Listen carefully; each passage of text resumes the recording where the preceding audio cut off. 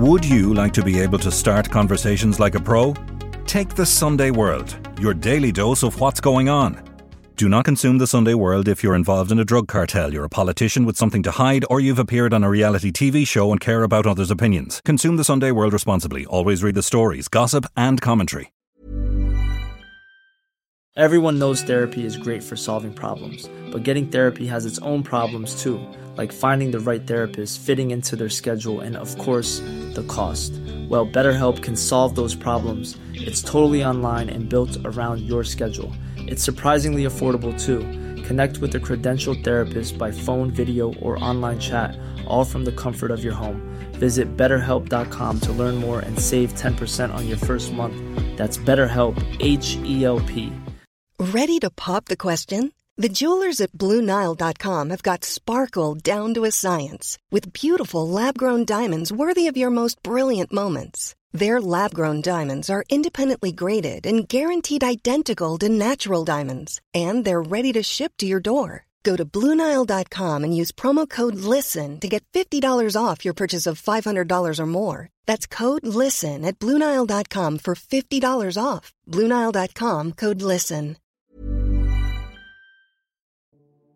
The very first witness to come actually on the stand was her son James, who is now 65, but at the time was only 23 years of age when his mother went missing, and he reported her missing at the Garda station in Toger on the 9th of June, so 3 days after she had gone missing. I'm Nicola Tallant, and you're listening to Crime World, a podcast about criminals, drugs and the sins of the underworld in Ireland and across the globe. The trial of Noel Long for the murder of Nora Sheehan in 1981 is entering its final phase this week, when the prosecution and the defence give their closing speeches to the jury. Long has pleaded not guilty to the cold case murder of the 54-year-old mother from Ballyfeehan in County Cork 42 years ago. Today, I'm talking with Crime World's Clodagh Meany about the latest evidence in the trial. This is Crime World, a podcast from SundayWorld.com. The ongoing case, the trial of Noel Long for the murder of Nora Sheehan. You were down there today, Clodagh. What happened? So today we heard evidence from former state pathologist Dr Marie Cassidy, whom many of us will be familiar with. Now she was a state pathologist from 2004 until she retired in 2018. So what happened in this case was the original pathologist who conducted the post-mortem on the body of Nora Sheehan passed away in August of 1981, so just 2 months after Nora's death. Now he had written a report, a post-mortem report about what he's seen on the body, the injuries he observed, outside and inside the body. With these typical reports, they describe the person, their height, their, various observations. And they record that in both a report, in photographs, and in what are called body sketches. So it's kind of like that outline of the body, and, they have arrows and various things pointing to where on the body they've seen different injuries or bruises or cuts or whatever it might be. So he didn't actually sign that report before he died. And what happened then was Dr. Harbison did another report, who was the state pathologist after Dr. Coakley. Now, Dr. Coakley wasn't actually ever a state pathologist. He was just a pathologist in a hospital. There is a difference between, obviously, the forensic pathologist is called out when there is, suspicious about the circumstances of a death. Particularly in this case, where there's obviously an unnatural death, you can see by the body that that's not somebody who died naturally. She was found on the side of a road. She was partially naked. She had a dress pulled up over her head, and she was naked other than a pair of tights that were kind of just down on one foot. So today, Dr. Cassidy summarised... Called by the defence. She was called by the defence, which was surprising. She summarised the report that she wrote for the Serious Crime Review team back in 2010. Now, she did two reports. Her first one was kind of working on the report that was unsigned by Dr. Coakley, the photographs that he had taken of the body in situ at the crime scene, but also from the morgue. And as well as that, she was able to use those body sketches to kind of work through those with the forensic mind and try and come to a conclusion about how Miss Sheehan had died, because there was no kind of conclusion given by Dr. Coakley. So she was called by the defence, who essentially wanted to prove or show, and it is their job to do so, to show that there was no cause of death really determined by Dr.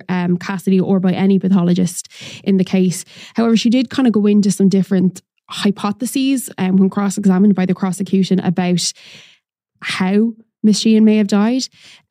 So she basically, she examined those materials, and she came up with her own report. So in that report, she spoke about the findings from Dr. Coakley, which were that when he got to the scene, now he visited the scene on the 12th, which is the day she was found, in the evening, and kind of did an examination of the body where it was, and then returned the next day to kind of oversee the removal of the body to the hospital for postmortem, which Dr. Cassidy says is a very standard procedure.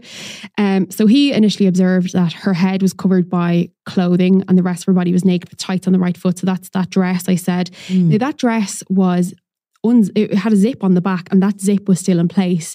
And the neck of the dress was kind of pulled up over her kind of around her mouth, and it was actually pulled up so tightly it had caused bruising around her mouth. Dr. Coakley observed that the body was cold. There was flies, there was eggs and maggots, which would suggest that the scene, she had lain there for a number of days. There was rodent damage, which was heartbreaking to have to hear in the presence of the family.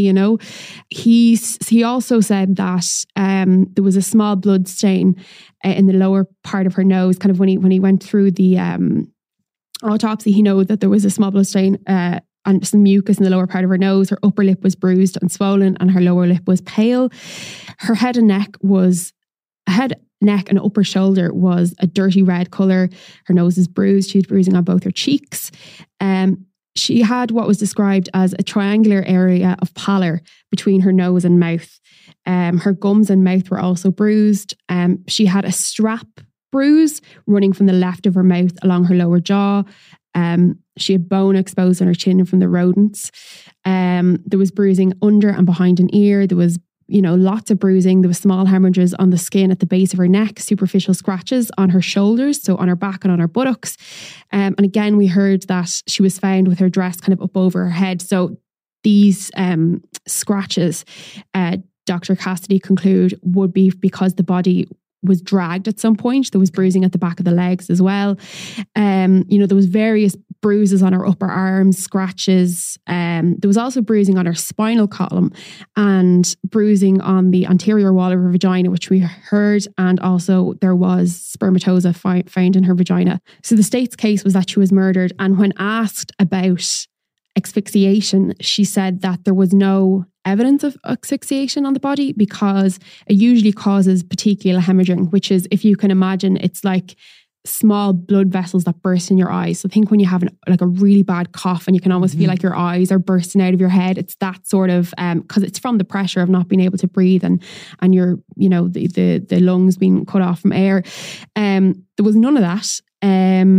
But she did say that because of the bruising on the mouth and the kind of that area, she concluded that it was possible that she had been, that oxygen while she couldn't conclude exactly the cause of death, she did suggest that it was possible that she was smothered by either her head being pressed into a pillow or a mattress or something of that nature, or hands being placed over her mouth. Okay. There was bruising on her face. She did note as well that there was no internal trauma. So while there was evidence on the body that there was some degree of force that may have been caused by an assault, there wasn't sufficient enough damage, I suppose, to cause any much interior damage to the body. And all that evidence from Dr. Cassidy is her interpretation, or rather her professional interpretation of the original report. Absolutely. So we're all everything has been based on what's in the original report, because she's coming to this case 30 years later, yeah? At this point it was 30 years later. So again, and she hasn't seen the body, so she had to go on what she's seen in the report and her professional opinion and her years and years of experience in what she sees in different cases and, different causes of death. While she noted there was no detailed evidence of the description of her heart, she couldn't exclude that she suffered a heart attack due to the arrhythmia or something of that nature. There was no evidence of blocked arteries either. So, obviously, there was no evidence that she'd been shot or stabbed either. And all these questions were put to her. All these questions were put to her during the course of the defence asking questions and the course of then the prosecution cross-examining, because they also have an opportunity to ask whatever questions they want. So she's the last witness? She is the last witness in the case, right. Yes. The case went into a little bit of legal argument, which meant that the jury were sent home. We are returning to the courtroom tomorrow, where it is expected that the closing arguments will get underway, the closing statements. And just to go back a little bit, and we haven't spoken, you've been covering this case, you've been down covering it, but we haven't had a chance to catch up on it. But just to kind of go back to what this case is all about, and I think, in his opening speech, Brendan Grehan, senior counsel, described her a little bit and described this case a little bit. Yeah, so Brendan Grehan, who is senior counsel for the prosecution, opened the case where he outlined the facts of what the jury were going to hear, what evidence they were going to hear and what witnesses they were going to hear from on the stand. So he said that on the night of June 6th, 1981, Nora Sheehan had gone missing. She lived with her husband and her sons. Now, Miss Sheehan had previously worked in a hospital where she had suffered some sort of fall. It wasn't really kind of determined what the fall was, and she had some sort of ill health. And they said, quote, whether arising from that or otherwise the fall. He said that the jury would hear from many witnesses who had seen Miss Sheehan around the time of her death. He also said that she had developed some, quote, eccentricities and had some obsessions about the nearby hospital, and as a result of that she was often seen out on the roads near her home and on public streets attempting to wave down cars to talk to people about the perceived goings on at the hospital, which she was concerned about. And he said that she would be described kind of in modern words as a vulnerable person. Detailing the evidence that would be heard, he said that she had suffered a dog bite on her arm. So she separated two dogs that were fighting near her home on that day. And because of that bite in her arm, she had to go to the hospital where, a nurse dressed the wound and they gave her a tetanus shot. And the nurse who saw to her that day gave evidence to say that she had been in the hospital. She was very thankful. She wanted to leave money in the donation box. She seemed fine. She went about her way. And that was around 9 or 10 o'clock that night. Another person we heard from was the very first witness to come actually on the stand was her son, James, who is now 65, but at the time was only 23 years of age when his mother went missing. And he reported her missing at the Garda station in Toger on the 9th of June. So 3 days after she had gone missing. He had been called, somebody had called into his work and tell him that his dad was looking for him. So he had to go home. Obviously back then, no mobile phones. Yeah. And he again clarified that his mom had worked in a psychiatric hospital and had suffered a fall there, but couldn't remember what part of her exactly was injured. And he again elaborated the fact that his mother was, a bit eccentric. So this is obviously the prosecution wanting to, emphasize or kind of lay out the facts that this was a very vulnerable person. Mm-hmm. That was definitely, highlighted during the prosecution case that she was a vulnerable person. And we'd later go on to hear how she was seen on the road, almost wandering later that night when she disappeared. This is a cold case. And, I think the age of some of the witnesses has been intriguing, along with the evidence, which of course, the evidence on this case, and we have spoken about it before, is very much heavily leaning on DNA and forensic evidence.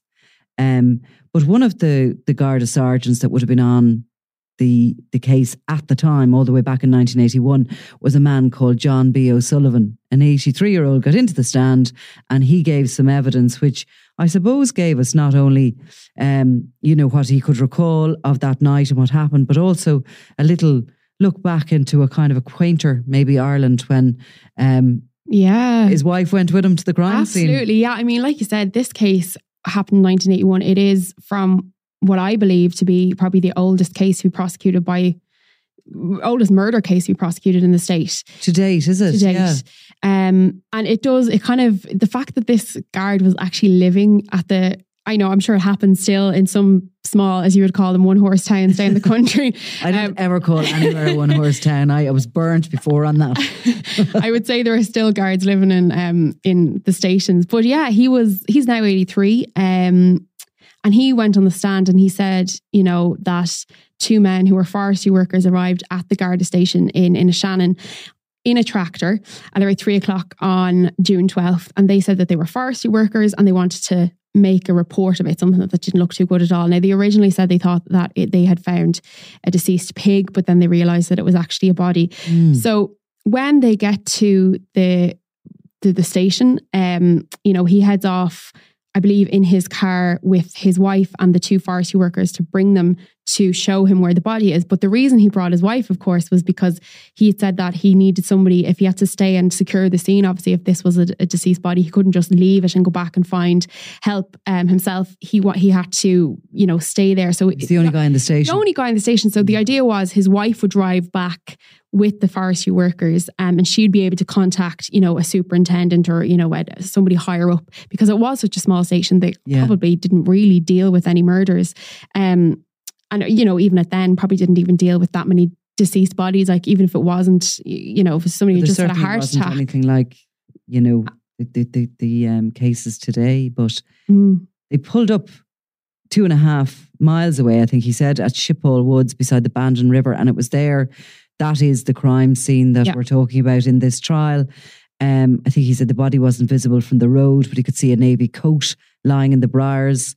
And about 20 yards in from the road, he discovered the body of Nora. Yeah, so there was a kind of a steep slope down to the river. And he did note as well that he had to use a hurley to beat, that he just happened to have in the boot of his car, to beat away the blue bottles so that he could actually get in and see the body. And again, those briars that you mentioned, that forms part of what Dr. Cassidy was saying about the scratches on the back, the superficial scratches, meaning that she believes that the body was dragged. But yeah, he said, he noted that the body, he was the first kind of responder almost on the scene, from that point of view. So he had noted that it looked like her clothes are partially pulled off and you could see her tights at the end of one of her feet. And he also noted that bandage that she had from her injury with the dog. And he also said there was a cut to her neck and there was blood, but it didn't seem to be congealed. And he also said that he noted some of the scrape marks on her torso. So at that point then his wife went away to contact Gardaí in Bandon to tell them what was He found. was right to bring his wife, according to his evidence. He stayed indeed to secure the scene and sent her back to kind of raise the alert. Yeah. So this is obviously something, again, back then, no mobile phones, no way of contacting. He would have had to fax or call a landline. So yeah, he noted that the top had been knocked off some of the grass that was growing on the side of the road. Now there was a low stone wall as well, and there was only kind of a narrow verge for a car to pull in on the side of the river. And he also said that on the other side there was kind of a bit of a wider area, but the coat was something that was it was a coat and a shoe, I believe, that were kind of trailed down almost towards the river.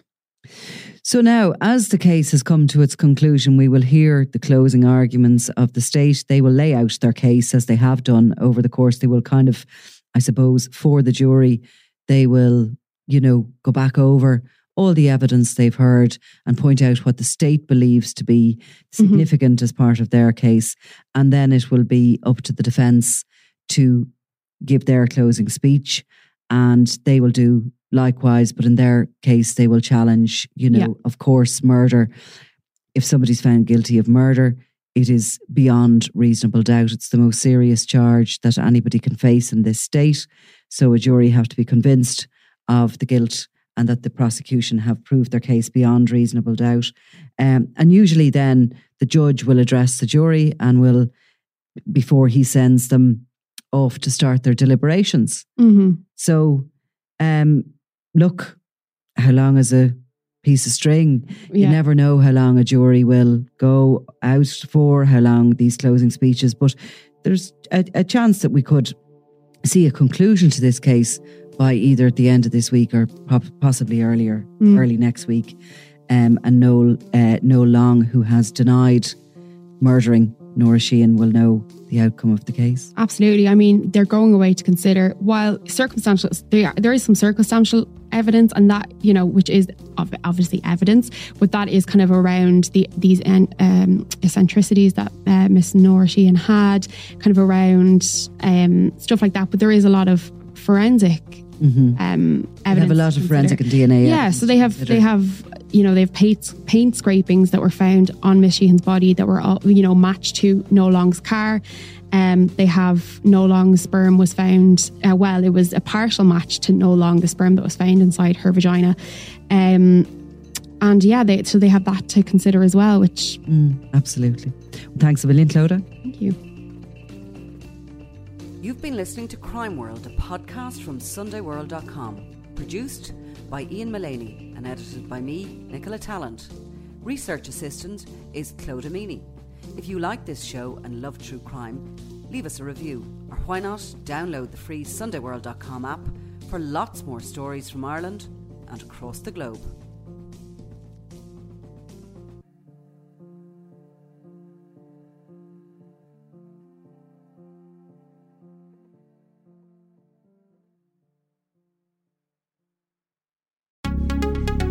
Would you like to be able to start conversations like a pro?